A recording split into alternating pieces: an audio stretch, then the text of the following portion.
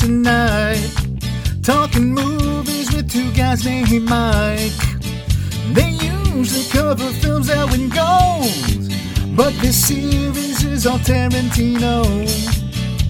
Uma's in a few of these, Michael Madsen's in like 5. Here we go, talking the movies of Q. MMOs, reviewing movies of Q's. Tarantino, the rewatch series brought to you by MMO.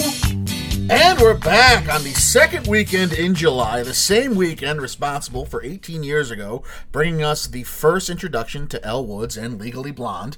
This is Mike, and Oscar doing another Tarantino episode. Reese Witherspoon, Quentin Tarantino, they go hand in hand. That's why I thought that was Legally Blonde proper. and Inglourious Basterds, same kind of picture, for sure. I'm your co-host, Mike. This is co-host also Mike. Mike, like you said, we're doing Inglourious Basterds today. Yeah, you're weird. I just want to get that out of the way. Fair. And this was a movie I think we both loved when it came out back Yes. in 2009. I was eager to rewatch this. I think some things exceeded my expectations. Other things kind of make me pause, and we're going to really dive into it, and I can't wait to explain all of that cryptic nonsense I just said. It is a whole lot of movie, that is for sure, like we both said in the pre-production here. And we'll run down, if you've not joined us yet for a Tarantino rewatch series intro, where the hell have you been? But since you're here now, let's talk about how these episodes go. It's 2 parts, just like most of our review episodes are. We have a non-spoiler section and a spoiler-filled section with a spoiler warning in the middle from an up-and-coming theater group performing a scene interpretation from one of the movies that we are covering. We have 8 new segments that differentiate the Tarantino episodes from, like, let's say an Oscar Sprint Profile or a Pixar episode. We talk about a year in review. We talk about our first time watching these movies, the stories that we remember and we recall from our first watches of these. What makes Quentin dance when we talk about all the different music, because he is a connoisseur of the jukebox in all these films, especially on set as well. We talk about the homages that Tarantino alluded to in these movies. And then we have, like I said, for that spoiler warning, an up-and-coming hot new theater group that's sure to be signed any day now will perform the spoiler warning scene. We talk about trademark Tarantino on the back end, the second half, the spoiler-filled section. That's how we start those. That's where we talk about our best scenes, what Tarantino's most known for, what he should be most known for, what kind of gets us, and maybe some underrated stuff as well as we have some screenwriting advice from the man himself, using his quotes, and we finish off with some Easter eggs and connections into the Tarantino verse.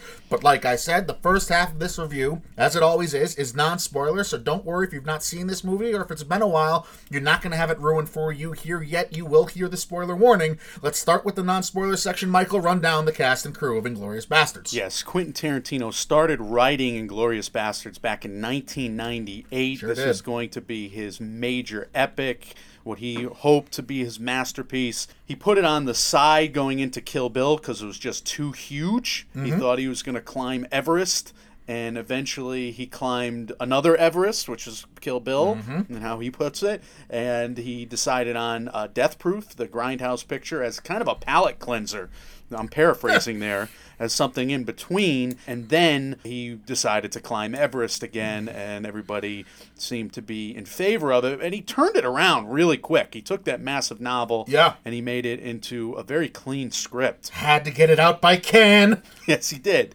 All right, so what did he do between Death Proof and Inglourious Basterds? Well, he played Pringo in Sukiyaki Western Django. Can I say I want Pringles, or is that racist? Pringles? Yeah, well, it's a No, that's just dad jokist. Okay, good. Thank you. The Takahashi Miike film, Mike. It took me like 5 times to say his glorious name correctly. Teriyaki chicken.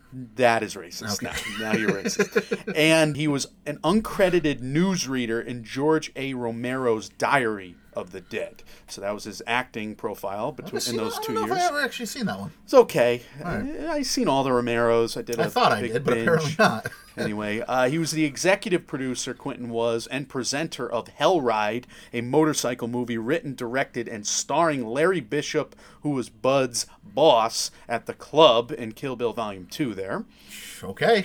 Quentin and Brad Pitt wanted to collaborate years ago, but the agents were against it because Brad at that time had projects stacked up, and as Quentin tells it, Brad's agent wouldn't allow their meeting because, quote, you're going to fall in love together, all right, and then Brad's not going to be able to do it, all right, and we can't just allow this meeting to happen, okay? That sounds like a fishy story, first of all. Like, we can't make because you'll get along too well. You'll fall in love. Definitely want to work with one another. Right.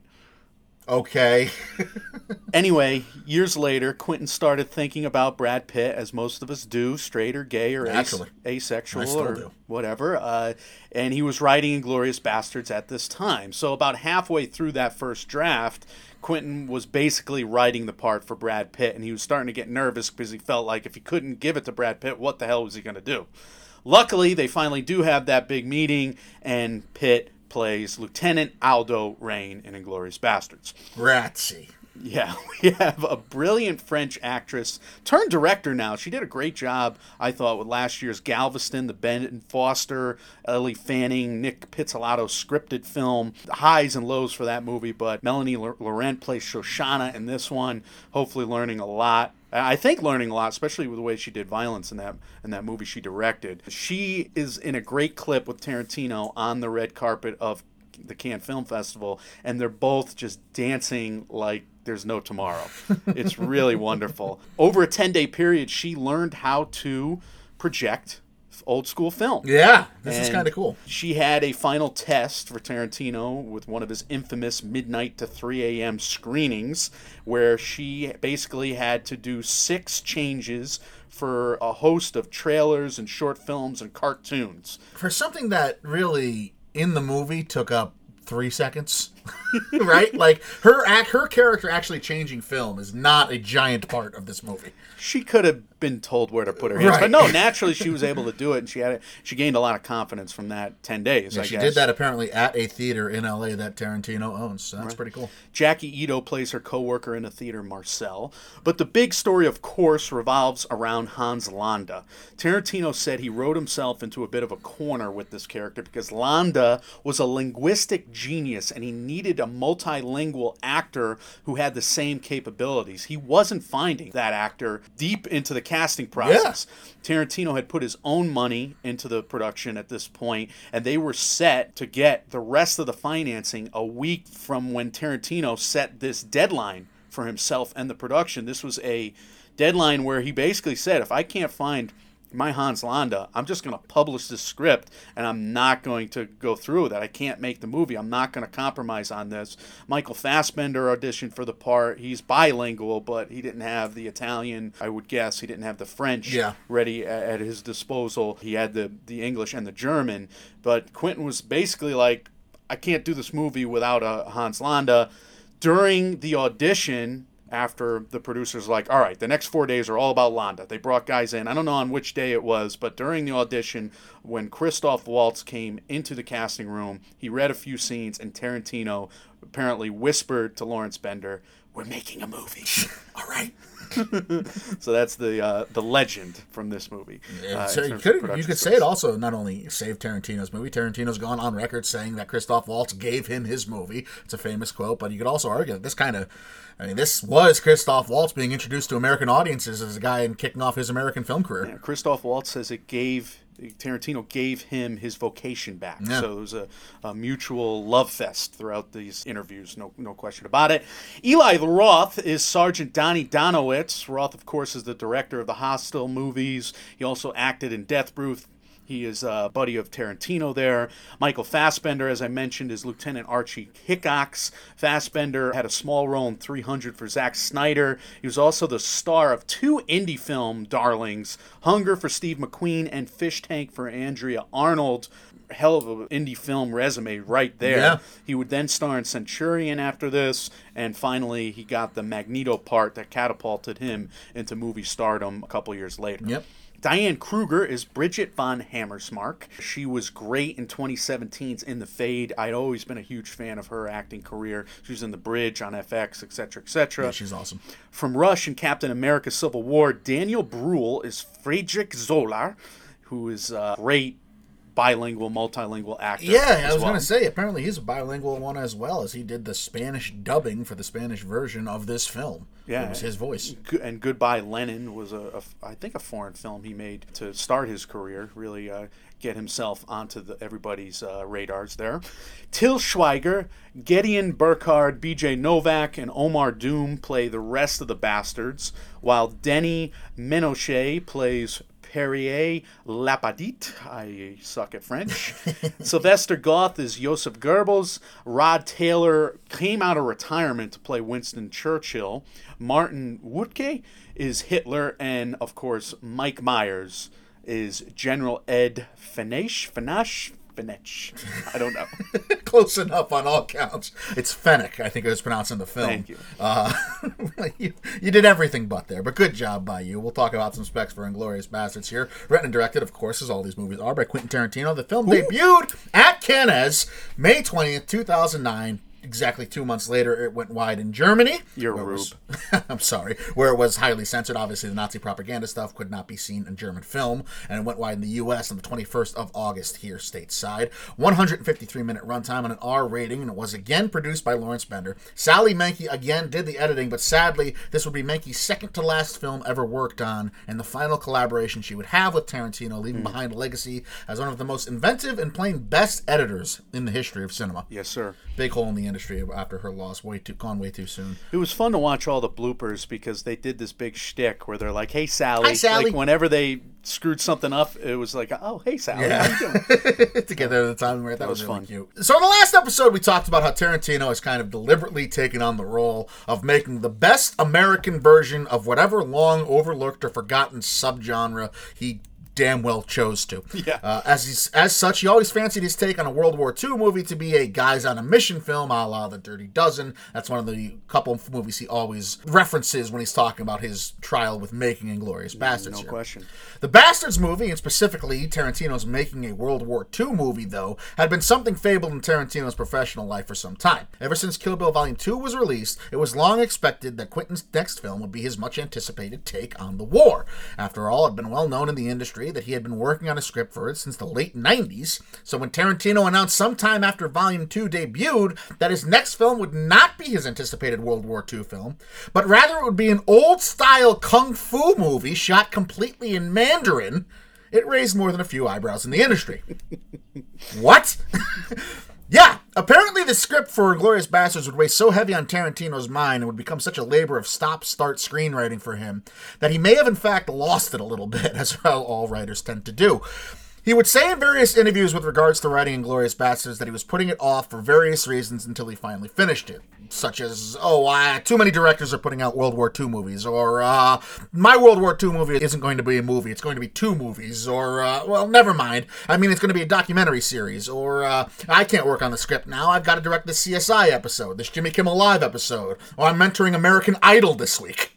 All things he did in the interim. He had a humongous script, and I think he was afraid of coming up with a clean story out of that script. Yes. It was a very daunting task. Yeah, and he did it to himself because he wrote volumes apparently. Well, when you ostracize yourself from society and throw yourself into screenwriting and lose human contact, you tend to go a little far. So Mel Gibson does Apocalypto, and now every auteur is just like, I got to do my Mandarin movie, right? Or my movie in Old Latin. He said apparently he has part of that script written, the Mandarin movie, but I don't know. In fact, as Kristen Hohandel said in her piece on the film, Inglourious Basterds, in the New York Times, though Tarantino started writing the script in the 90s, like Mike told you, it wouldn't be until around January of 2008 that the writer-director tried to focus all his efforts into completing the script and deciding once and for all if it had a movie to be made out of it or not. And lucky for all of us, obviously, Quentin figured it out. Bastards would turn out to be Tarantino's biggest financial and Academy hit to date. The film, which was made for a $70 million budget for the Weinstein Company, ended up bringing in $321 million worldwide and would account for both Tarantino's highest grossing film worldwide and domestically, of which it was $120 million gross. Yeah, until Django Unchained. Yes, at the time. So at this point, and then he would outdo himself. I would imagine he's probably going to outdo himself again with all the hype this one's getting, you would think. 120 for a Tarantino film, at least just domestically. A Tarantino Hollywood, history of Hollywood, Charles Manson family film, right, you would think could break $120 million. I think it's going to Yeah. beat it domestically. Is it going to beat it internationally, though? That'll Because be now interesting. you're not focusing on European cinema Right. and all. Maybe he'll do the homages just the same. I'm thinking it may not make as much as we're all hoping Which internationally. could be a good thing for the Academy because they don't like big blockbusters. It's a whole mess here. It's weird. The Academy is weird. And they might be involved in the allegory of this film. More on that later. And that's alluded to, this movie found fans within the Academy as well. After a string of 4 straight Tarantino movies, which amassed a total of 1 Oscar nomination amongst all of them, Tarantino would find Bastards setting the record for most Academy nominations for one of his films ever, beating out the 7 nominations Pulp Fiction earned by 1, giving Inglourious 8 nominations total on the night, though only Christoph Waltz would leave the stage with Oscars gold of those 8 noms, as sound editing, sound mixing, film editing, cinematography, original screenplay, director, and best picture would all go to other films. Plot premise reads, in Nazi-occupied France during World War II, a plan to assassinate Nazi leaders by a group of Jewish U.S. soldiers coincides with a theater owner's vengeful plans for the same. Mike, my first watch story is something I told in an episode we did on top 5 most anticipated movie events going into Endgame there. I do want to, reference back to that. Go listen to that episode. That was a lot of fun for us. But Yeah, it was. basically, at the end of this movie, one of the friends in my huge group of people that went to this on opening night, she passed out at the end of the movie walking out of there. And the emergency personnel had to... revive her right there. Set And the theater on fire. we're walking. I went to the bathroom immediately after, and then when I walked back, like, What's going on? What's going on, guys? It was crazy. Why is she on a stretcher? Yeah, so I guess, unfortunately, as good as the movie was, it was outweighed by the mayhem that followed in your personal life after. It was like fitting. Like I went in researching all the Pulp Fiction stories about how all these people would have heart attacks or pass out or Right. whatever, and then Kill Bill was such a crazy experience. And then I lived a crazy experience at a Tarantino screening. It was nuts. And I remember my friend, our friend really, Yep. and his girlfriend Lindsay. They're now married. She's getting questioned. Are you pregnant, honey? And I remember Tim's face, and he was just like, I sure hope not. Oh, no. Because they're like 22 or whatever at the time. 21. Yeah. My God. Yeah, this was either still in or just out of college for, Mm-hmm. Tim being one of the roommates of your brother and mine their senior year at UConn. My watch was a lot less exciting. I watched this, I remember, down in my basement on Netflix. Years after it come out, I didn't see it in theaters. But you passed out. Yeah, naturally, yeah. The But you friends I do was that. with, You yeah. do that That's fairly just a often. blood sugar thing, though, yeah. But yeah, I don't have a big story. I feel bad about this one. I don't really have a huge what if or what happened or anything exciting that happened in my life. It was boring. It was me. And I remember watching it and being like, that was a good movie. Did you yell at the screen throughout the movie? No, but I remember having a new appreciation for foreign films, which is odd because this isn't a foreign film, obviously, Right. even though it's presented as one. Being, at that point, having taken classes in different film categories in college and sitting through German film and having to read all the subtitles there, it kind of wore on me, and it kind of reignited my passion for being able to sit through a movie with subtitles, Well, that's or cool. primarily subtitles. I so. wonder now, if we flash back to 2006, Mike 1, did you have a grudge against subtitles for like 3 or 4 years, 6 years, 10 years? Probably. Because you form grudges for things. Yeah, I hold on pretty tight. You hold on for a long time. Wilson It Phillips takes- made that song about me. I'm sure she did. I'm sure she did. All right, let's dive into some production values here. I'll start with cinematography. It is great. It's not good. It is great. Fantastic. Deciding to hold off on close-ups, and I know this is somewhat editing, but deciding to hold off on close-ups until the revelations of certain scenes, Yeah. that's a major feather in his cap right from the first sequence there. The introduction to Eli Roth's character, I'm not talking about the introduction to the Bastards, the Dirty Dozen scene, the follow-up scene when they're out in Nazi-occupied France. My God, the cinematography there is beautiful, and it's so grim, and it leads to so much feelings of dread. Yeah. Like we've said, it really freaks me out. And then the action, just the way he does that. But my favorite thing, Mike, is the establishing shots. when you watch the making of this movie, Yep. those cranes, all those humongous apparatuses are dipping here, dipping there. You see this huge machinery. Yeah. And there's just like a gaffer who's steadying the arm of these cranes. It's unreal to see the lengths that he goes to get these shots. It's incredible. His cinematography has been wildly underrated, I think, and that's one of the biggest things I've learned from this rewatch series we've done. And there's that scene where Aldo is pressuring the Nazi soldier when the Nazi soldier finally gives in and is willing to tell Aldo where the Nazis are parked out, and there's just it's Brad Pitt and this other actor and the interpreter in the middle leaning over a map, and the camera just goes from Aldo to the soldier to the interpreter to the map to Aldo to the interpreter to the soldier to the map, and it's just moving all around. Sally Menke, man. It's awesome. It's so good.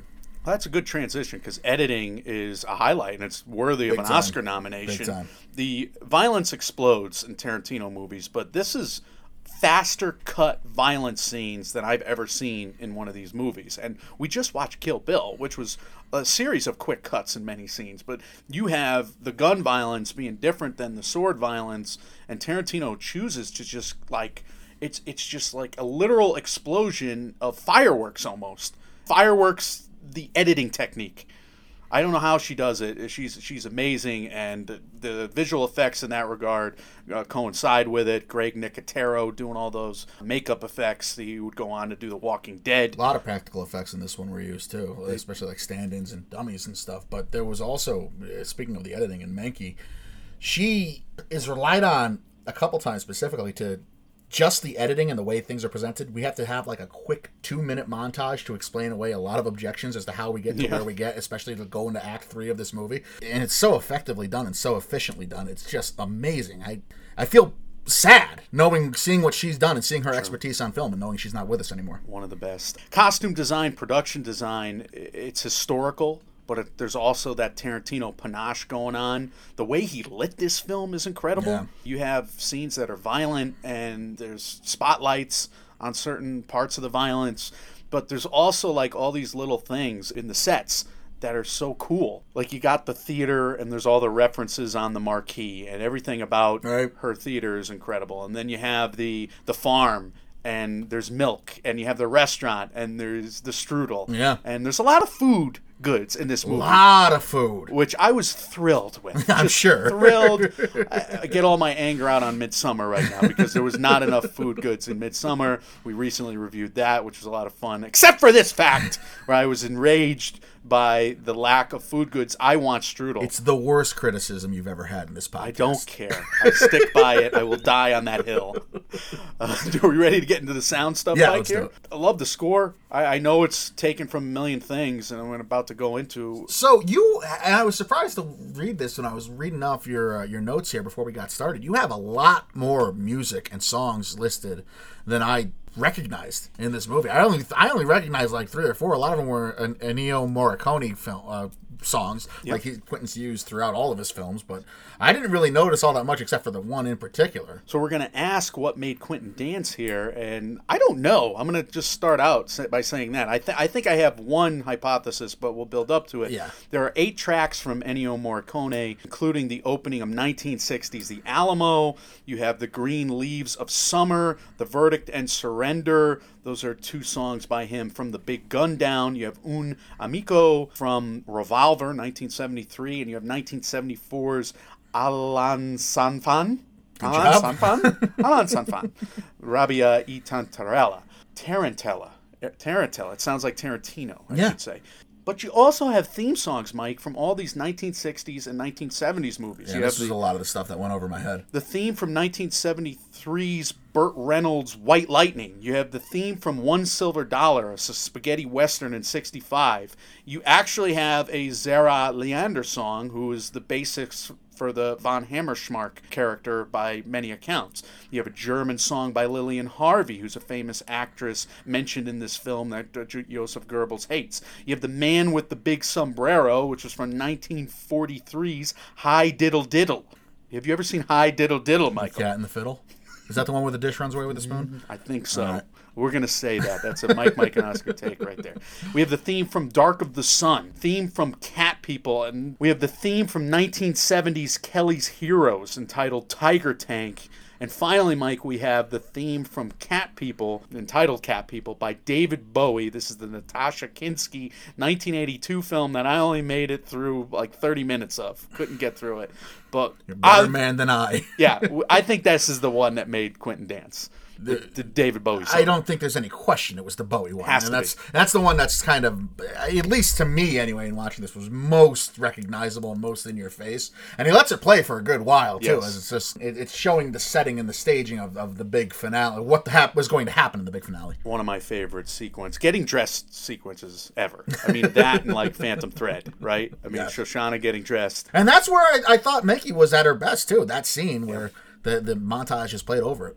Reviewing the performances, Mike, I wanted to say this in casting, but I left it till here. Super admirable and inspired by Quentin to want French-speaking roles to be played by French actors, essentially. At the very least, French-speaking actors. The same with the German roles, the same with the British and American parts. He wanted that authenticity, and you wouldn't have found Christoph Waltz without it. You wouldn't have found all these actors that have broken out in international cinema good point. since then without that imperative that he set for himself at the beginning of this. This is not something always done. You have characters learning languages or learning their lines in other languages. Hell, and Once Upon a Time in Hollywood, he has American actresses learning Italian and whatnot. We'll get into that later on. Mm-hmm. He doesn't always make this a prerequisite, No. but here he did, and I think it really paid off because he discovered some awesome actors who have gone on to make great movies one after the next. I wonder how we would feel about it if he actually went through with his playing the role of Pai Mei, as opposed to casting Gordon Liu in the role of Pai Mei. Because yes, right now it's safe to say, okay, well, he does care about having authentic actors play those roles and speak those roles. But we know for a fact that's not the case. Like, that's not his first impression on previous films, not his first priority to do so. So I just wonder how history would have viewed him a little differently in that regard. So I think you'll be the least surprised to learn that when he started writing Inglourious Bastards, he was going to play the part of Aldo Rain, star of the movie. Of course. Brad Pitt. I'm amazed it wasn't Hitler. Yeah, right? Christoph Waltz drinking the milk, eating the strudel. Great performance. That jumps out to me. Totally Oscar worthy, totally kidding. reward worthy. No, he's phenomenal in this. I mean, it's like Mind Games. He's a detective. He's Sherlock Holmes. I will say, I know you're making jokes about the food, but like the most striking image from this movie to me, after having not seen it in a couple of years, is the close-up of that whipped cream. It's like it's the purest white, and it's just so out of nowhere in the middle of this dialogue and this like chess match conversation going on between Landa and Shoshana, and it's just then we get this close up of this like beautiful fluffy white cream in this white bowl with a silver spoon, and I was like, I wasn't hungry. I was just like, that is white. Melanie Laurent could have her own, travel show where she eats food. Hans Landa, absolutely not. He just is very businesslike with it, even though he drinks the milk with relish. He's a disgusting eater. He uses food when he's most manipulative, and when he knows he's like a cat playing with a mouse. Yeah. It's over food. It's either over a glass of milk or it's over strudel. It's amazing. She takes one bite, and the bliss that hits her face, involuntary bliss that hits her face, Right. is incredible to watch. And then he's just shoveling it into his mouth. He's gross. And while he's interrogating her, Gross essentially. eater. But look, this ensemble is extraordinary. La Padite, Wilhelm, Goebbels, Hitler, Churchill. Yeah. There are some great performances, and there's no wonder that this movie won Best Ensemble, or as it was called at that time, Best Cast at the Screen Actors Guild Awards. No wonder. So what was this movie's biggest sin, being released in the same year as Avatar? The Hurt Locker. It lost 6 times it was to the the Hurt Hurt Locker Locker. year, okay. It lost once to Avatar. We'll get in that in a minute. You got any more on the performances, Mike? No, I think you hit it all. I mean, everybody that Tarantino has a knack for finding people, even in the smallest roles, who are capable and do their job. And this is the 7th film in a row, where it doesn't matter if you're something as little as like Hitler's bodyguard, standing outside his opera booth in Act 3 here. You have a role to fill, and he makes sure that he hires people that are capable of filling it. Unless you're Eli Roth pulling off a Boston accent. One of the craziest things I learned about this production is that he did set himself this very difficult deadline leading into Cannes and finishing this It was before short. Cannes, because he didn't want to get complacent as a director, as a producer. He didn't want his actors to get complacent and to have 5 days to shoot a scene when it was scripted or when it was programmed in to be a 3-day shoot. Because if you always say what he called mañana, mañana, you always go mañana, mañana, all right? There will always be another mañana. He didn't allow himself that flexibility. He kept himself on schedule and under budget because he wanted the energy there. He needed the movie magic to be able to happen. He wanted them with those deadlines, with the sense of urgency. It's really reminiscent of how he wrote this film. I mean, he started writing it in 2008. This is his career masterpiece that he filmed in 2009. Yeah.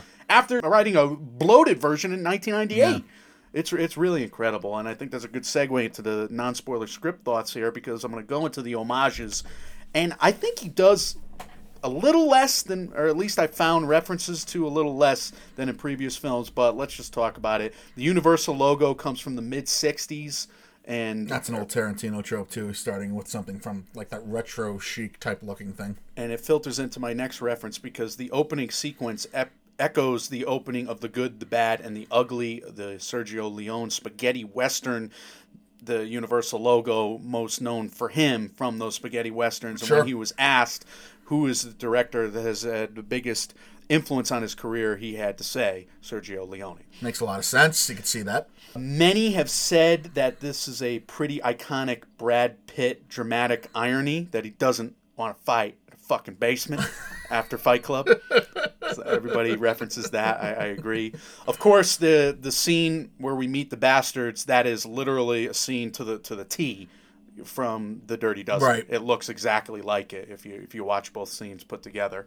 There are references in this movie to Cinderella, King Kong, Charlie Chaplin's The Kid, Sherlock Holmes, Piz Palu, Henri Clouseau. It goes on and on. There's a ton of references literally in this movie. Schindler's List, I would put in there, too. Yeah, you have Michael Fassbender playing a movie critic. Oh, with her red dress, yeah. Well, with her red dress and with the scene where, in the very beginning, where Shoshana is running away from Landa. Yeah. And Landa, like Rafe Fiennes in Schindler's List, has him within her sights, when the kid in Schindler's List. UFA movie star Bridget von Hammersmark is reminiscent, like I said, of the famous German actress/singer Sarah Leander. It's with a Z, so I wonder if it's pronounced Sarah. Or just angrily, Sarah! I don't know. Either one works. Antonio Margarete, he actually was. The hand gesture they do. He actually was an Italian camera operator, a legendary one. The giant face echoes a shot from Metropolis. Yes, it does.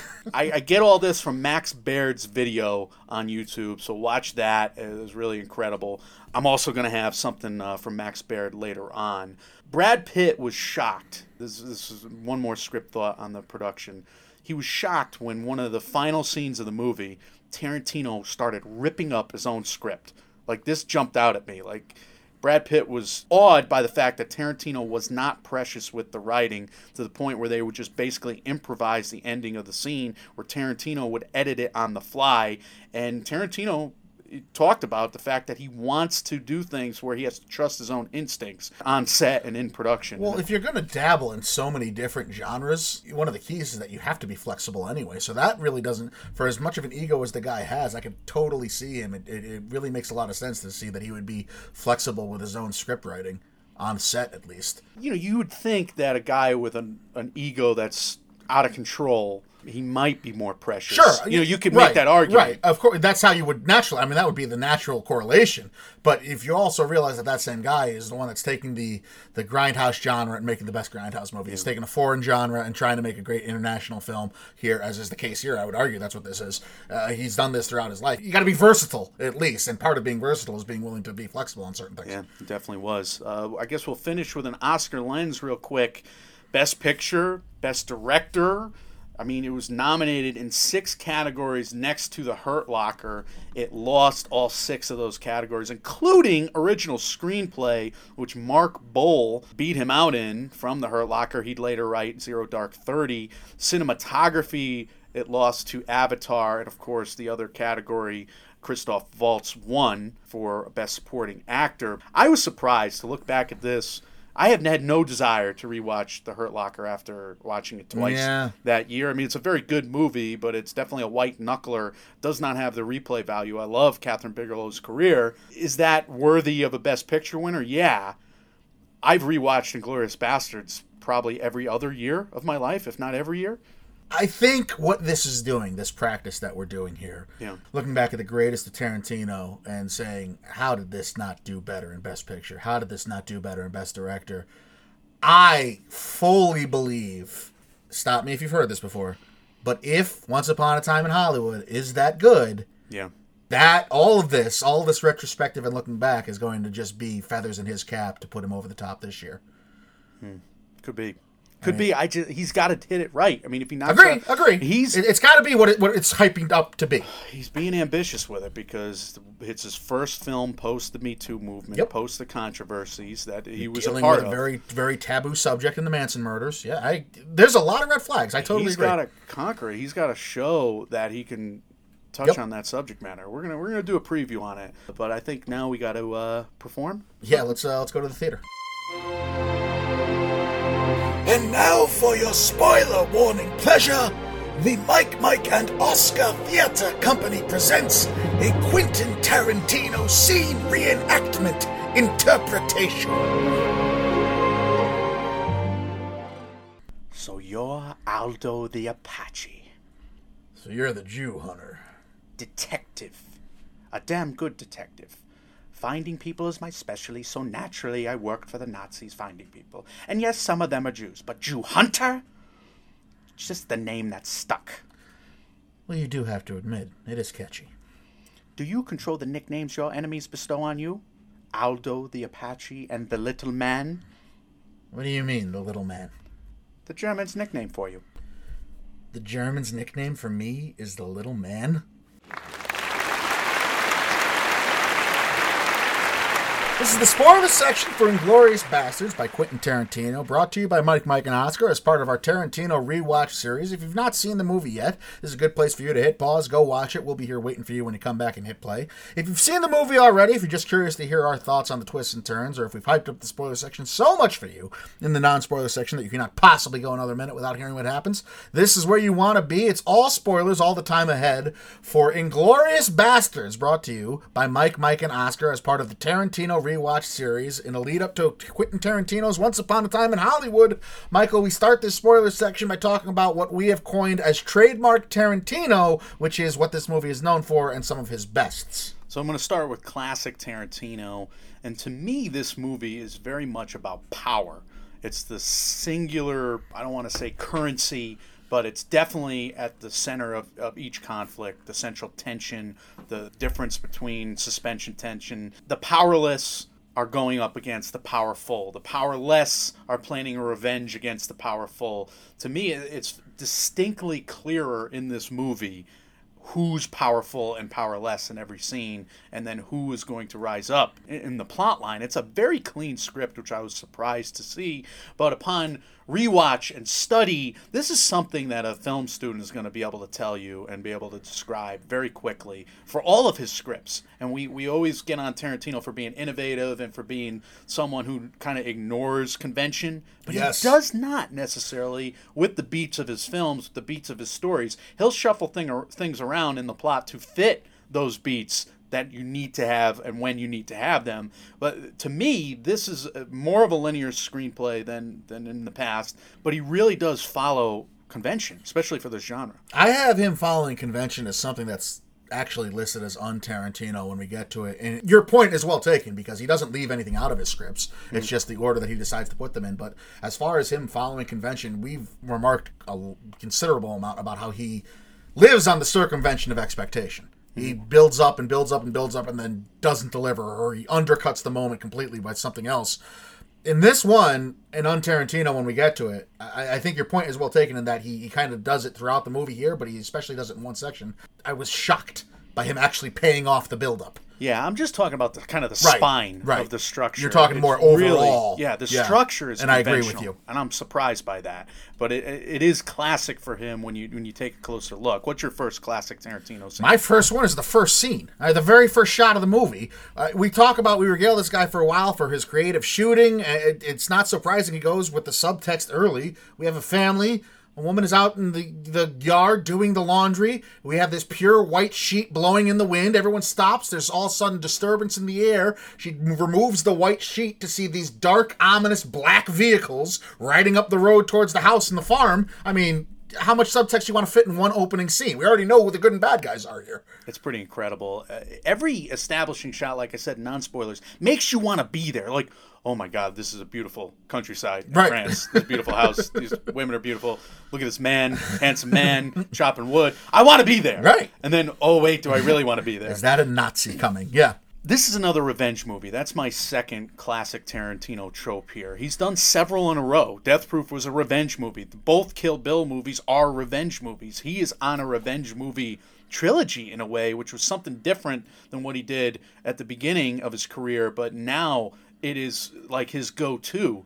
Shoshana is out to get her revenge. The bastards are on an endless revenge mission. Yeah. You even have Landa, who's kind of vengeful against his state in the world, his status, Sure. what the Nazis have made him do, the fact that he resents the Nazis for allowing his career to come to this point. As we referenced at the beginning of this section, Mike, he wants to be a detective more than he wants to be involved in the SS, I would say. And he flips, for many reasons. He's definitely a power broker in his own right, and he's a master strategist, but he flips sides because of the fact that he wants to be utilized in a different way, and he sees this grand plan as the greatest way for him to ever flip sides, because he has literally handed the Allies the war on a silver platter. Kind of makes me wish Tarantino would get into the MCU at some point, because for all the villain problems the MCU and Marvel has, I mean, who creates villains more well-rounded and more, why are we rooting for this awful, awful human being even just a tiny bit like we are right now, than Tarantino, with whether you want to talk about Bill or Landa, pretty much anyone but the Grindhouse guy, Stuntman Mike. True. I would say that Landa is the most accomplished version of the Tarantino Predator villain. I agree. He lulls his prey into a false sense of security early on, but then he communicates all these subtle messages to them, basically to show them his prowess, his wit, to force them to surrender, which is what he's all about. He's a little guy. He doesn't want to fight. He doesn't want to shoot out. He doesn't want these things. He wants to bring them in peacefully if he can.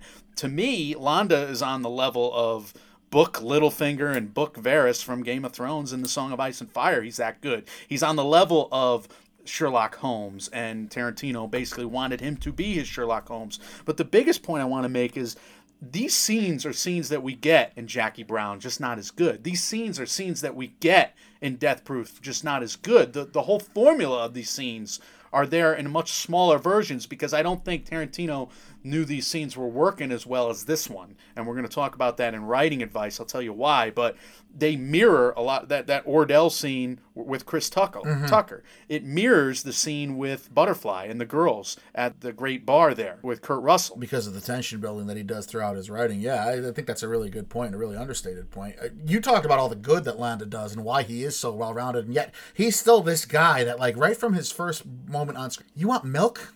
You son of a bitch, fuck you want milk. Why do you want milk? That's gross. That's so off-putting. We know you're evil, and yet you're here basically patronizing this guy, rubbing his whole existence in his face that he lives on a farm, so I'm going to drink your product for free, and then I'm going to basically harass your family. And then after he ogles the daughters, which I think was deliberate. Oh, yeah. Oh, sure. He's a gross human being. I mean, this guy... And he's putting on a play, though. He's putting on a performance for the father. He's basically saying, look at your beautiful daughters. Right. I will grasp their hand and show you how much I think they're beautiful. And the father's thinking the worst here, because you got to get the father to basically give up the people under the house. But he's still the same villain. I mean, as much as he's putting on a performance in that way, he's still the same villain, where even the Nazi that single-handedly shot down 220 some odd soldiers from a bell tower needs to pause before he leaves his girlfriend alone with this guy, because his reputation precedes him so much. Yeah. It's like, listen, we're on the same side here, right? You don't need to harass this girl. Everything's cool, right? Like, giving that double check before he actually leaves Londa alone with Shoshana at the lunch. After he orders her the milk, by the way. Do you think, which was just, oh, God. Isn't that brilliant? Loved it. Now, do you think he knows, or is that just the point? He's just we're forced to question whether what exactly he knows and what he's figuring out on the fly. Well, even if he didn't order milk, right? Yeah. Tarantino writes another scene, another line of dialogue in that very scene where he's staring through this girl with this serious face, and he's like, I forgot what I was going to say. Must not be important. It's amazing. Once he does his serious face, you know shit's going to go down. It happens 3 times in the movie. But the second time, the shit doesn't go down. He just orders strudel. Or, puts a cigarette in his strudel, literally there. So, yes, I completely agree. This is an amazing character. And bravo to Waltz, too, because I wholeheartedly believe there's not a lot of actors that could pull off not only the multilinguistics that this character called for, but the charm with the despicable evilness attached to it, and then kind of threading that through line of, I don't really want to do this anyway. I'm not this guy anyway. So my segue into Sneaky Classic is kind of how he pulled off his classic structure, because he does use 5 chapters once again. You start Once Upon a Time in Nazi-occupied France. That's the setup for the villain, setup for the movie, because it's also the setup for Shoshana, which you don't know at the time. She's going to be a huge character in the film. Then you have yourselves thrown into Act 2 after the introduction to the Bastards. So Inglourious Bastards is the start of Act 2. You have a German night in Paris, which catapults Shoshana and Londa back into each other's lives, along with Operation Kino, which brings Hammersmark and Fassbender. So you have those 2 long scenes, and you got a lot of things interwoven throughout. But, Mike, I think it's amazing how Act 2 is those 2 chapters, essentially, and then Act 3, Revenge of the Giant Face, that's just, to me, it's very, very clean. And the big premiere being Act 3, and at some point it goes into Act 3 there. It's incredible how he gives us this 3-act structure, which, when you truly break it down, is more like a 5-act thing, 5-part movie, especially if you talk about the midpoint. That's historical literature. Right? Not screenwriting necessarily, but the 5-part, the beginning, the rising action, the crescendo, the climax, the falling action, that's right. To me, the more you break down Act 2s typically have like 3 parts to them. Yeah, the lead into the midpoint, and then coming out of the midpoint, and the midpoint's its own thing. So to me, I've always gotten angry and frustrated with the 3-act structure, because to me, I've always said 5. It's always 5. You're right. Act 2 is definitely a bell curve. Yeah. You got to get into it, and then you got to hit the high point, and you got to get out. You got to go up, high point, down, and this is a great example of how he hits that. So what's your first Sneaky Classic thing, though? I really only had one Sneaky Classic, and I'm still trying to put it together in my head, because he's got this way of making his characters talk past one another. We've hit on it before, and we've talked about how it's always like downtime and then violence erupts. And yes, that does happen, but at the same time, even if you think about Kill Bill Volume 1, you have that scene where Vivica A. Fox and Uma Thurman are talking in the kitchen after having just fought, and they're saying things, but they're kind of talking past each other. That's magnified in this scene, which is my favorite scene in this movie, in the bar scene, where Fassbender and the SS officer are kind of talking past each other while they're still feeling out one another. Fassbender clearly doesn't trust this guy, and the SS officer knows, he thinks something's up, and then he's kind of assuaded that there isn't, and then finally, when Fassbender does the 3 fingers thing. But the whole while, I was just getting caught up in Fassbender's fake laughing, and thinking in my head how he's portraying a guy who's a spy cosplaying as an SS officer that needs to placate this man in front of him. So nothing he's saying really matters. It's just that he's talking on like 3 separate levels, but everybody, us included, are just waiting for the gunshots. It's amazing how Tarantino buries us in the minutia of all this conversation, those are his words, to the point where you're not... You are expecting something to come out of it. You know something's coming. It happened in Pulp Fiction. They're talking about Royales with cheese. There you go, too, get that scene. It happens at Reservoir Dogs when they're at the diner talking about Madonna's new song, and then leading it. It happens in each one of these movies. It's the way Tarantino kind of lulls you to sleep as an audience. You're having fun.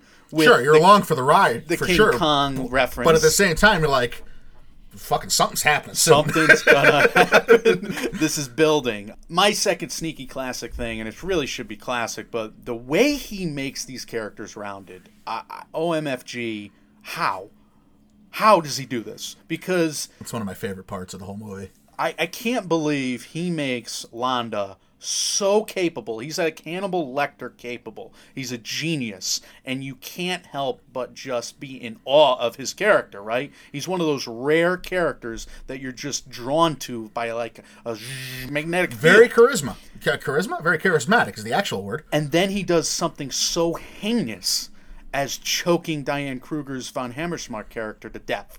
It's just heinous. It's like one of the grossest scenes in the movie. He'll fight that dirty, and yet he'll be so charming in the scene previous to that, where you know he's toying with these people. He knows exactly who they are, and they know that he knows exactly who they are. And he does that big laugh scene after she tells him. Like, I was thinking, like, he must be calculating his own brain. What's the story she's going to give for the cast?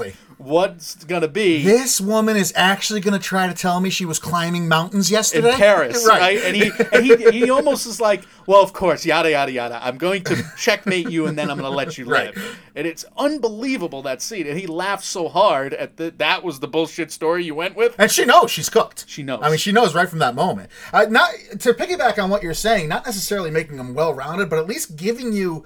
Even the most... Goebbels, we don't get a lot of interaction with in this scene, in this movie overall, right? We get some, but he's certainly not a main player. Mm-hmm. And yet, like the one cutscene in the lunch where they're having, where Goebbels is having sex with his interpreter, and he's letting off these pig squeals to totally undercut his character. Like, he does stuff like this. We know exactly the type of man Goebbels is, or is at least portrayed to be in this movie. But even Goebbels gets the close-ups where he's tearing up at the fact that Hitler is loves his movie. And you feel, you emotionally, you feel for this person. Yeah, you know who he is. You know the exact type of person he is. He's there when Zoller is pitching to move the premiere to Shoshana's theater. Goebbels is disgusted. Every detail he learns about the cinema. Oh, well, more boxes would be better. Oh, why would I do to such a tiny theater? But okay, I'll be the bigger man here because I adore my Private Zoller so much. Right. And he's so smitten with this girl. I'll let him play along. I'll go with his plan. Like, we know exactly what type of man this is on screen. Yeah, he's scum, and yet he's got human moments. Right. And it works the other way. It's a double-edged sword because the heroes. You have Perrier Lapidite to start the movie. Is there a man more heroic in those early scenes? Right. More calm and collected and getting ready for battle? Is there a man that's fighting more honorably against this foe, which we realize is the devil himself? To the point where you're like so impressed with this man for his courage, and then you understand why he breaks, and those close-ups showing him break, because he's breaking by a series of 1,000 cuts in that scene, to the point where finally Landa's hitting him with some big blows. The bigger pipe. Comically large pipe. That looked like it was straight out of Who Framed Roger Rabbit. He knows once he realizes he's cooked, he has to save he brings up his family. Yeah. He has to save his family at that point. I mean, you can see the revelation coming over his eyes. Oh, he did the Hawks and the rat scene, so he knows exactly where these people are. Can we take a quick diversion here and talk about this is something I mentioned to you, and I don't want to get completely off track, but why are we okay with the way the Nazis talk about the Jewish people in this? Is it just because we figure all Nazis are the scum of the earth, and this is how they actually talked? I mean, not that they didn't use the worst slang that we've ever heard to describe that type of person. You know, Jew hunter is not something we can't say. I mean, this is a hunter of the Jews during the Holocaust. It makes sense that would be his nickname. Is that a racial slur? I don't think so. Even if maybe it is, maybe it isn't. But my point overall is that in other movies, Tarantino uses the worst words, and they're like bee stings to our ears, right? He stopped using them at the same frequency in the Kill Bill movies, and then Death Proof could have got a lot grimier. It really could. Sure, yeah. And it really wasn't. It was a gross movie in what we saw, not necessarily in what we heard throughout. I mean, we saw the ogling. The camera was much more gratuitous than the dialogue in that movie. So maybe he actually did learn something until Django comes out. Yeah, don't worry. He'll make up for it in Django. So that will be drove insane, which we already were when we covered it before. But I do think that Landa, in a way, is very merciful at times. And he lets Shoshana run away to an extent.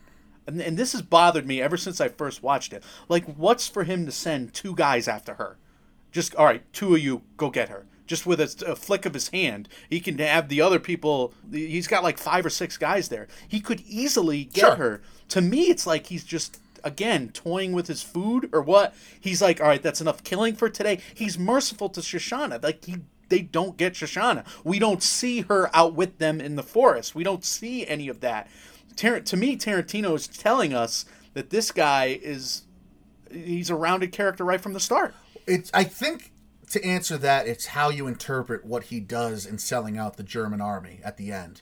Because he's on the phone with the American generals. He wants to make this sweetheart deal for himself. So do you believe he sees the writing on the wall and the Germans can't win? Or do you believe he's actually fed up with what he has to do as a Nazi soldier and he can't take it anymore? By the end of the movie, I think he is seeing that the Americans are going to win. They're on the shores.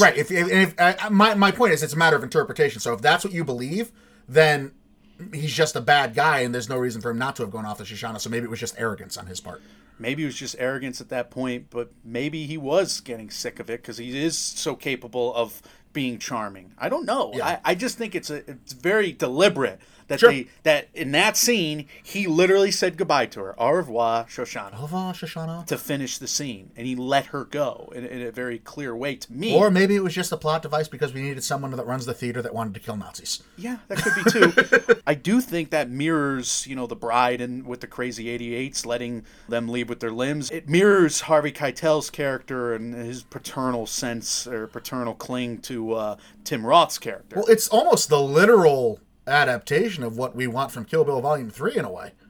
It's the young girl running away and coming back and getting revenge later on. Right. To me, these characters are not sociopaths, and that's a sneaky classic thing about all of these Tarantino characters. You don't have these evil to the bone characters. You have heroes who are willing to go to great lengths of cruelty and torture and bloodletting, like the bastards. Like Shoshana. She's willing to burn them all alive. Mm-hmm. And she's like a husk of a human being throughout that. She barely feels emotion, right? Or she barely lets on. I mean, she's numbed herself after the death of her family to the point where she's going to survive, and if she can in any way get revenge, she's going to get revenge. She decides to get revenge well before Operation Kino takes full effect, well before she realizes Hitler's coming.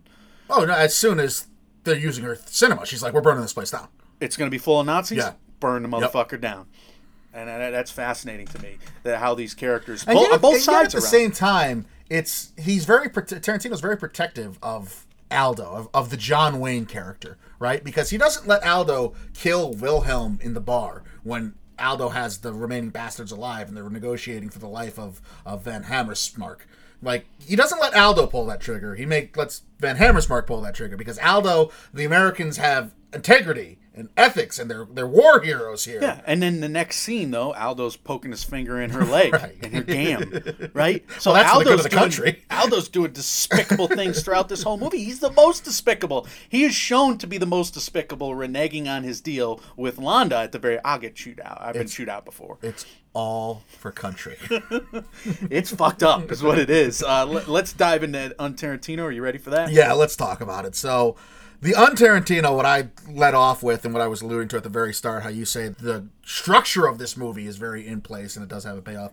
He pays off build-up like he has not done in his previous 5 films up to this point. 4 films, 5 films, I don't remember. Right. We've been doing this a long time already. So the very first instance of this is when we introduce the Bear Jew. And we have Donnie taking care of the SS soldier in the woods. Yeah. And we have Donnie's big intro and this big cinematic offering. We hear him coming like what's the monster from Star Wars? The Rancor. Yeah, we hear him coming like the Rancor. He is coming out of the dark here with his baseball bat, and he walks out, and it's Eli Roth, and he's all pumped up. And then we get the Surrender by Ennio Morricone playing, and he's toying with the medals on the Nazi officer. And usually in Tarantino's movies, historically, he'll undercut this. Like, we won't see it, or something will happen, or we'll cut scenes, and then we'll come back and see the violence. And I was expecting the cutaway. No, we get a guy beaten with a baseball bat in the skull. It's a foreshadowing to the end of the movie. Yeah. Like, we saw all the build-up, and then he gives us the exact payoff that we Exactly expected. what he was building towards. Which, it's not on any other director, but it's on Tarantino, because we're at this point where we can wax poetic about his filmmaking, because he's so used to undercutting his own films and his own moments like that.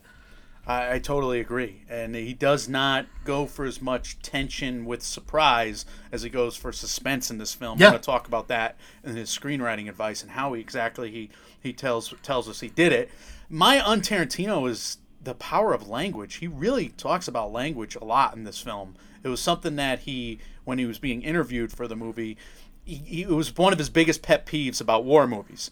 Like, the characters in American war movies spoke English on the American side, and then the Germans also spoke English, but he got mad at the fact that there would be so many covers blown and so many things happen. I agree, and yet the movie within the movie here is in English. The nation's whatever that actually played in the art house cinema for the Nazis is spoken in English. It's not in German at all. Well, the end line, who wants to send a message to Germany, he's yelling at the American soldiers in that film. Yes, but he's prior to that, he was speaking English like firing at the Nazis. I remember firing at the Americans. Yeah, firing at the Americans. That's why, because he's firing at Americans, I think. I don't know. So you think it was all just him? It may have been. I don't know, but I heard that. And I was like, well, that's bizarre. He's gone to such great lengths to cover everything with language so far. That's why Shoshana had to speak English in the final thing, or at least that's why she was wanting to speak English, because it segued perfectly. But to me, the whole thing with the three fingers was wild. To have that scene turn on the different way to put up three fingers. I love just putting up three fingers in all different ways. I'm doing it now. I'm like, which way would I do it? That wouldn't be something I would even thought of. But obviously you have the accents. Obviously you have the imperative to cast authentic actors that speak the languages. It's more than one scene, though. The way they switch languages in that first sequence. You think Landa's just doing it for us, and he is. But he's also doing it because he doesn't want the people under the house to understand what's going on. You have the everything with the Italian. You have the comedy of the language, the power of the comedy.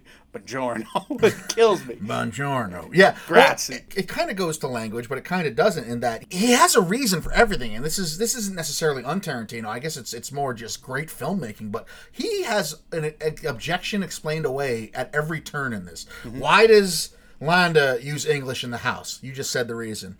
Why does Von Hammerschmidt or Von Hammerschmark? I'm not going to get. I'm pronouncing it like Aldo is. Von Hammerschmark. You can't say it. Why does Von Hammerschmark leave behind an autographed copy, letting everyone know she was at the bar that night when Mayhem went down, and her body's not around because she was helping Wilhelm? Like, everything has a purpose, up to and including how the hell would a filmmaker who owns a cinema that's going to run the premiere of this great German film get her home video produced to be able to play it on the reel with the actual German movie? Well, it's because in a quick Sally Menke edited montage, they're holding she and Marcel are holding someone hostage to force them to produce the film. And it's in English, which he doesn't know apparently. Right.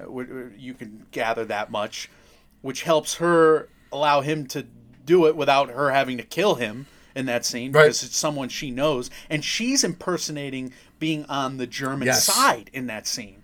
So it's an incredible scene, and it's about language, and language is weaponized throughout this entire film. It's extraordinary, even to the point where Landa's disarmed a little bit by "That's a bingo," and then, is that how you say it? Bingo? How fun! Bingo! And he's he feels uncool in that scene. Right. He's literally.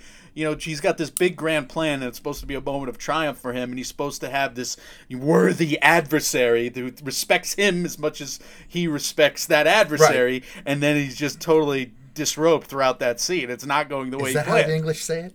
And it's foreshadowing the end where he gets his comeuppance that we needed. That was revenge that we needed after he choked Von Hammerschmark. We can't have the bad guy win. And be okay with it. And who knows that? Aldo knows that. Mr. America, John Wayne, knows that. I also liked in Tarantino how he turned this into the American folk hero in John Wayne meets the British folk hero in James Bond when it's Fassbender talking to Brad Pitt. I mean, these are just... when Fassbender and Michael Myers are talking to each other as just overly over-the-top English stereotypes. The guys at the country... Because I heard that's not an accent. That is basically how the aristocracy in Britain spoke, and how basically Tarantino described it as our country is in ruins and Yes. we want this war to be over with already dialect. And it was their officers' dialect at the time. It was kind of like the, Caddyshack, the guys who own the country club and sail on the yacht scene. They Right. stick out the jaws. That's how the American aristocracy speaks, kind of thing. And that was the British version Yeah. of that. And Mike Myers, whose father and mother were Served in the intelligence. yeah, and knew that dialect, and then Fassbender, who nailed it. Killed Brilliant. me. I was dying laughing during that scene. All the way down. So. It's killed me. Yeah, I agree. Okay, so let's dive into some worse scenes. I do have two, and I'm shocked at the So two give them scenes. to me, because I really had a tough time coming up with stuff.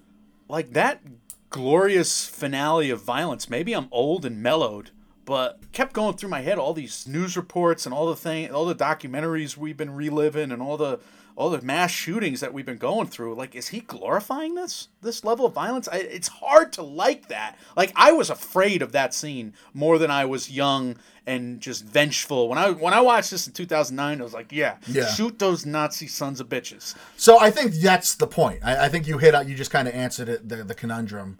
If it was anyone but the Nazis and Adolf Hitler's Nazi party specifically, I could see a lot more deference to that point of view. I could see you having problems with it regardless, but I think the reason I didn't, personally, is because it was Adolf Hitler and Joseph Goebbels, and it was all these horrible, horrible people that did all these horrible, horrible things. And then Landa killing von Hammersmark. It's brutal, and it's as primal, and it's as horrible to watch as anything. So we have to talk about that. And that's what we've alluded to a couple times. Diane Kruger was actually choked out by Quentin Tarantino on set.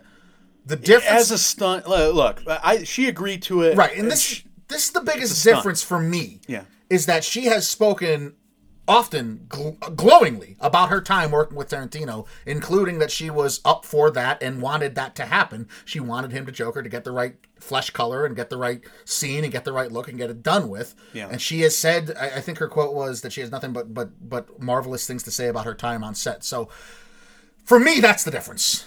And you could draw your own lines, and that's why we're not. It's probably doesn't rise to the same threshold as some other stuff we've talked about, controversies involving Tarantino up to this point. You watch Brad Pitt in the making of this movie. He's getting tackled in scenes, and they're performing stunts.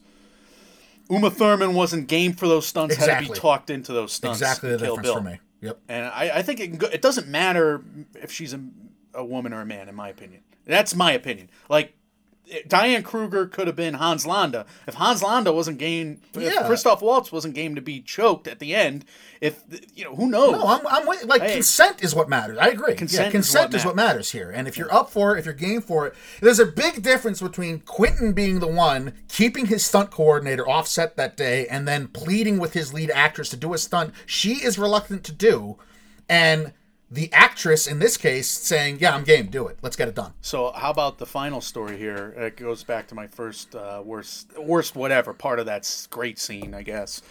Greg Nicotero, that fire almost got out of control in that scene. It burned at like 800 degrees hotter than they expected it to. It was supposed to be 400 degrees Celsius. It burned at 1,200 degrees Celsius. And wild. It wasn't like Pet Sematary bad where the stars were getting singed by it and literally burned by it, but it was bad. It was out of control. Yeah, to the point, and this has been written about a lot, but to the point where one of the Nazi, the swastika flags, was held by chains and not supposed to burn down. It was not supposed to fall. The chains actually got weak because the fire was so hot, and it fell. Just incredible.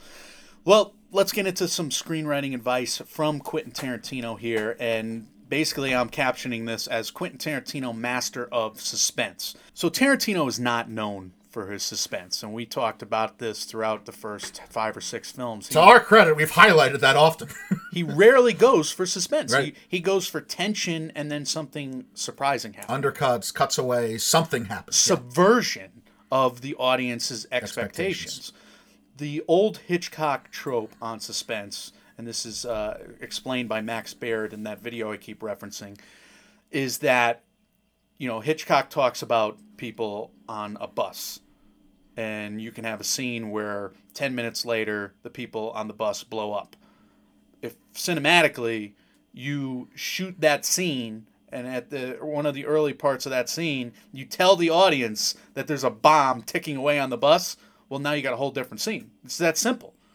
In this movie, Tarantino follows that trope. Early on, Almost literally.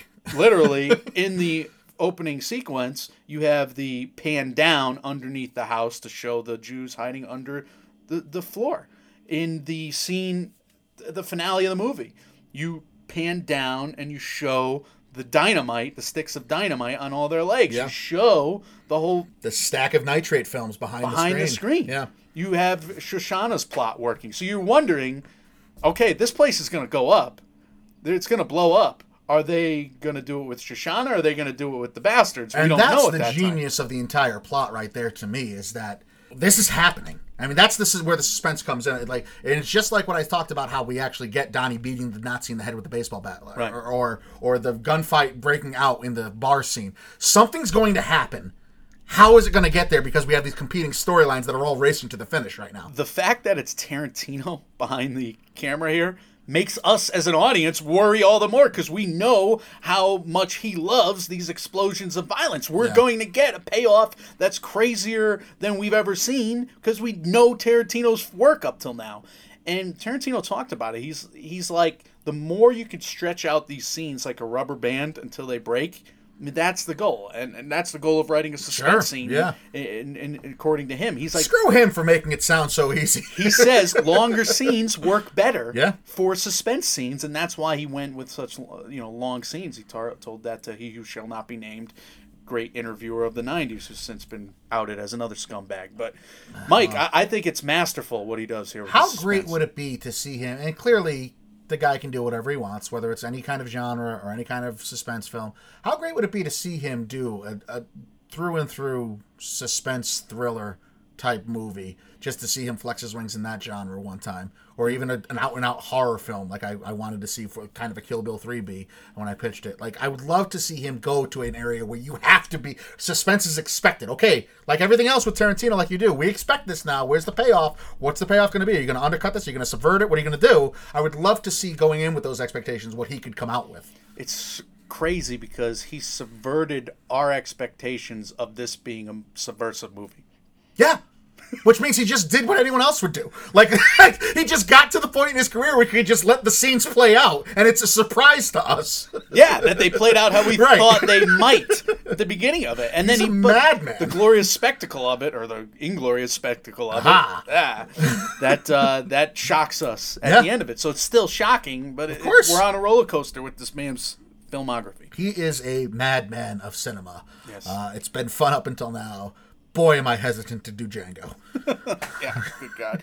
Easter eggs and connections to the Tarantino-verse, Mike. Yeah, I only have a couple. I don't really have anything for the Tarantino-verse myself. I don't know if you do. I know you have a couple things as well. We're all aware of how much Tarantino enjoys the idea of framing a film as a once upon a time in, because... Yeah.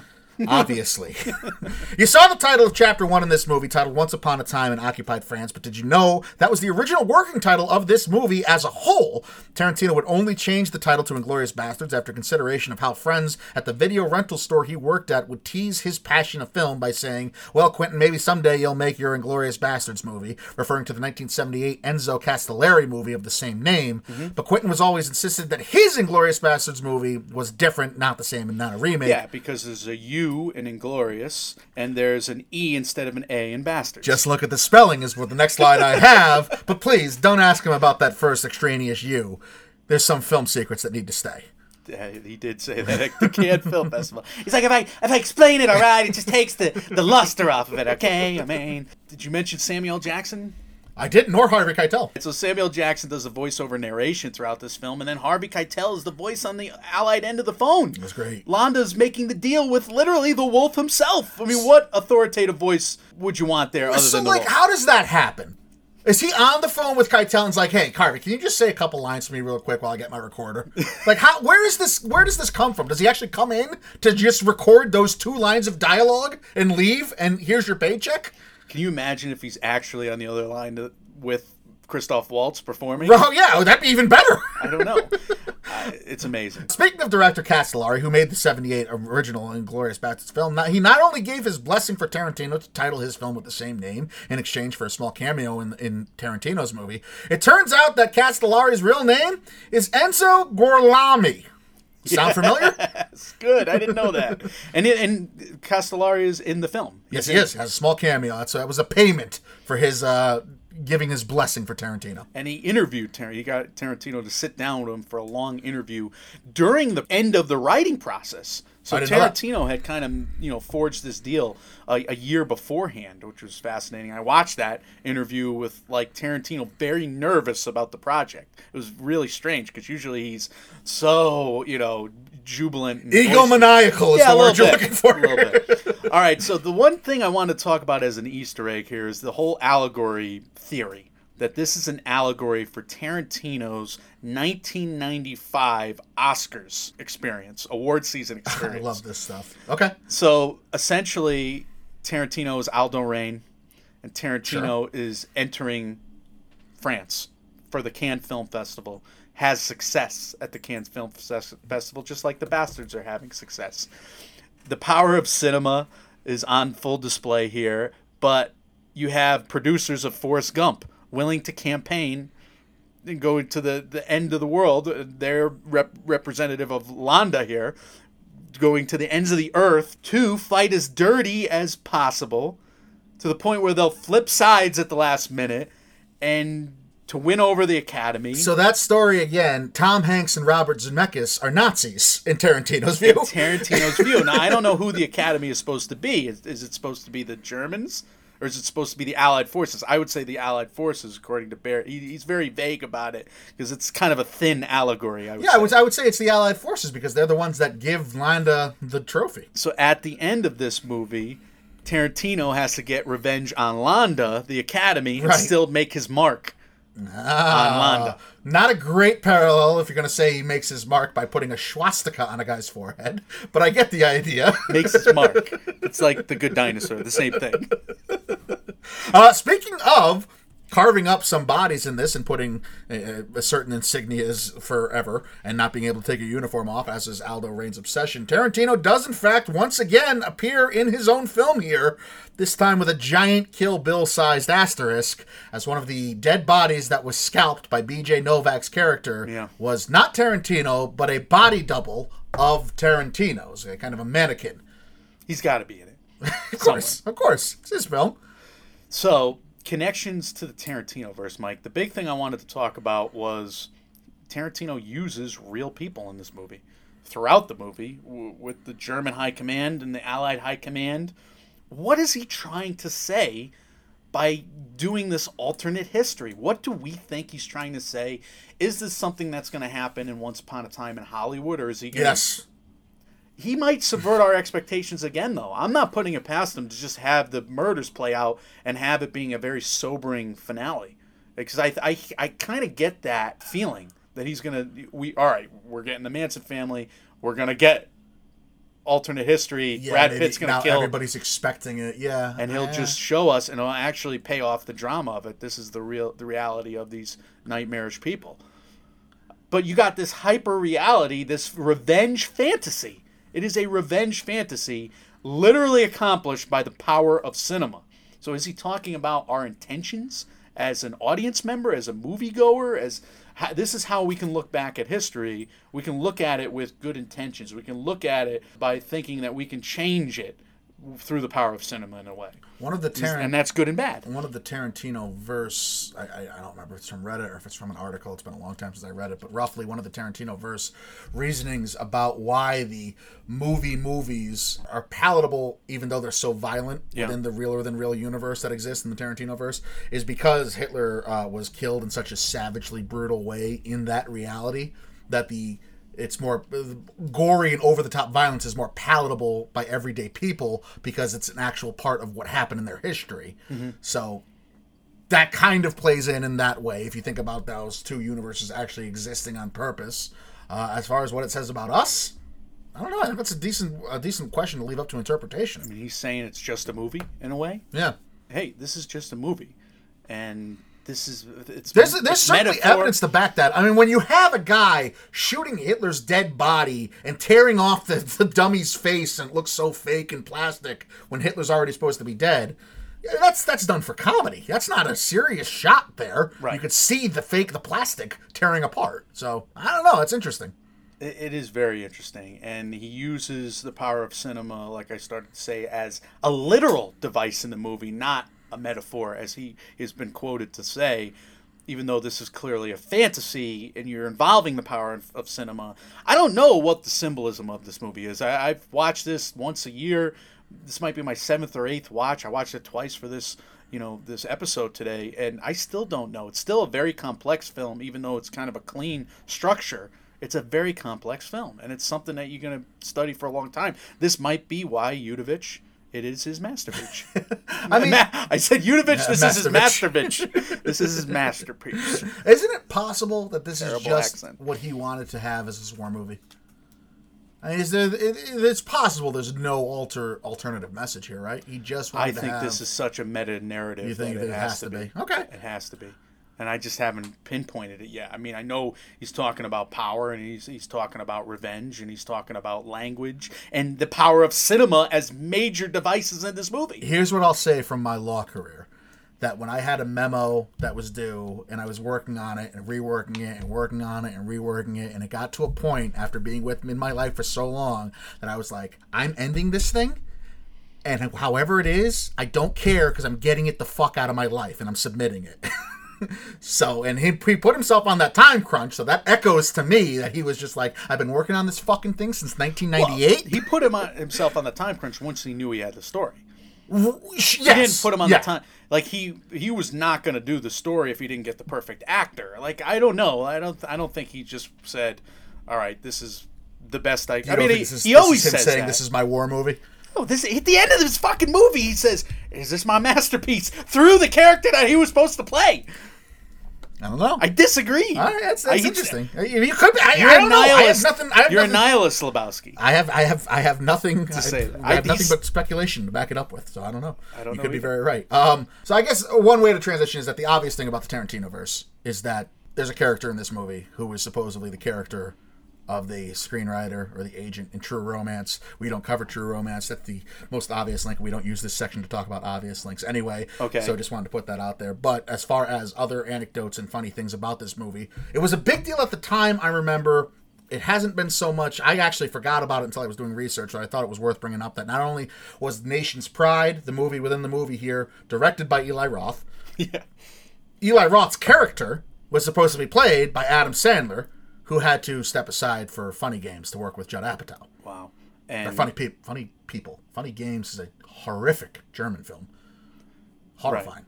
Right. It is horrific. And the remake is I like the remake, too. Yeah. But Eli Roth also did a mockumentary about the making of Nation's Pride, where he plays this German character. Goebbels is also in it and stuff. Oh, it's ridiculous.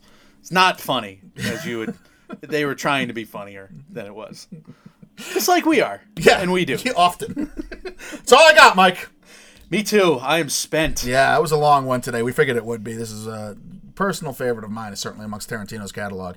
Obviously, you say you watch it a bunch yourself, so I assume the same is true. But we want to know your thoughts. Are you a fan of this movie? Did you learn anything new today? Do we have something that we didn't address? What do you think this movie stands for? What is the meaning that Tarantino was going for? Settle this dispute between Mike and I. You could reach out to us. I want to hear that, as well as your comments, thoughts, criticisms, collections, anything you have about anything done in the MMO universe or MMO empire. Reach out to us, Mike and Oscar on Facebook, Mike and Oscar on Instagram, and Oscar on Twitter, Mike and Oscar at gmail.com, and on Reddit. We are available everywhere you hear podcasts: TuneIn, Stitcher, SoundCloud, iTunes, Spotify, Google Play, etc., etc. Just type in Mike and Oscar right now. Pretty much anywhere you'll see our cartoon faces smiling back at you. If you take a couple seconds out of your day, if you appreciate what we do here, we would appreciate it if you could leave us a review on iTunes. Those truly mean a lot to us, each and every one, and we appreciate those that have done so already. Michael, what is next in the MMO universe? And what are some words of wisdom to end this episode on? Well, we're going to do Django Unchained and then The Hateful Eight as the next two Tarantino podcasts. We're going to have a Once Upon a Time in Hollywood preview episode heading into that premiere. Then we'll review that the week after some study, because you got to study these Tarantino movies, and these episodes are massive.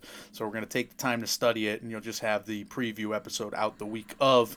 We're also in the midst of our mid-year Oscars report. We just released part 1 of that. We'll have 2 and 3. We're going category by category and highlighting some major contenders and some fun narratives, and basically introducing our horse race portion of the year, which is all about the award season, which we love to do. It's what we do. It's why we're here. It's why we're doing these rewatch series leading up to all the Pixar series leading up to Toy Story 4, all the Tarantino episodes leading up to Once Upon a Time in Hollywood. We expect both of those to be around come Oscars time. Michael, words of wisdom. Send these people home happy.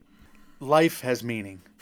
Life, whether it's in a real universe, a hyper-real universe, a realer-than-real universe, it has meaning, Michael. That's my words. You're a jerk.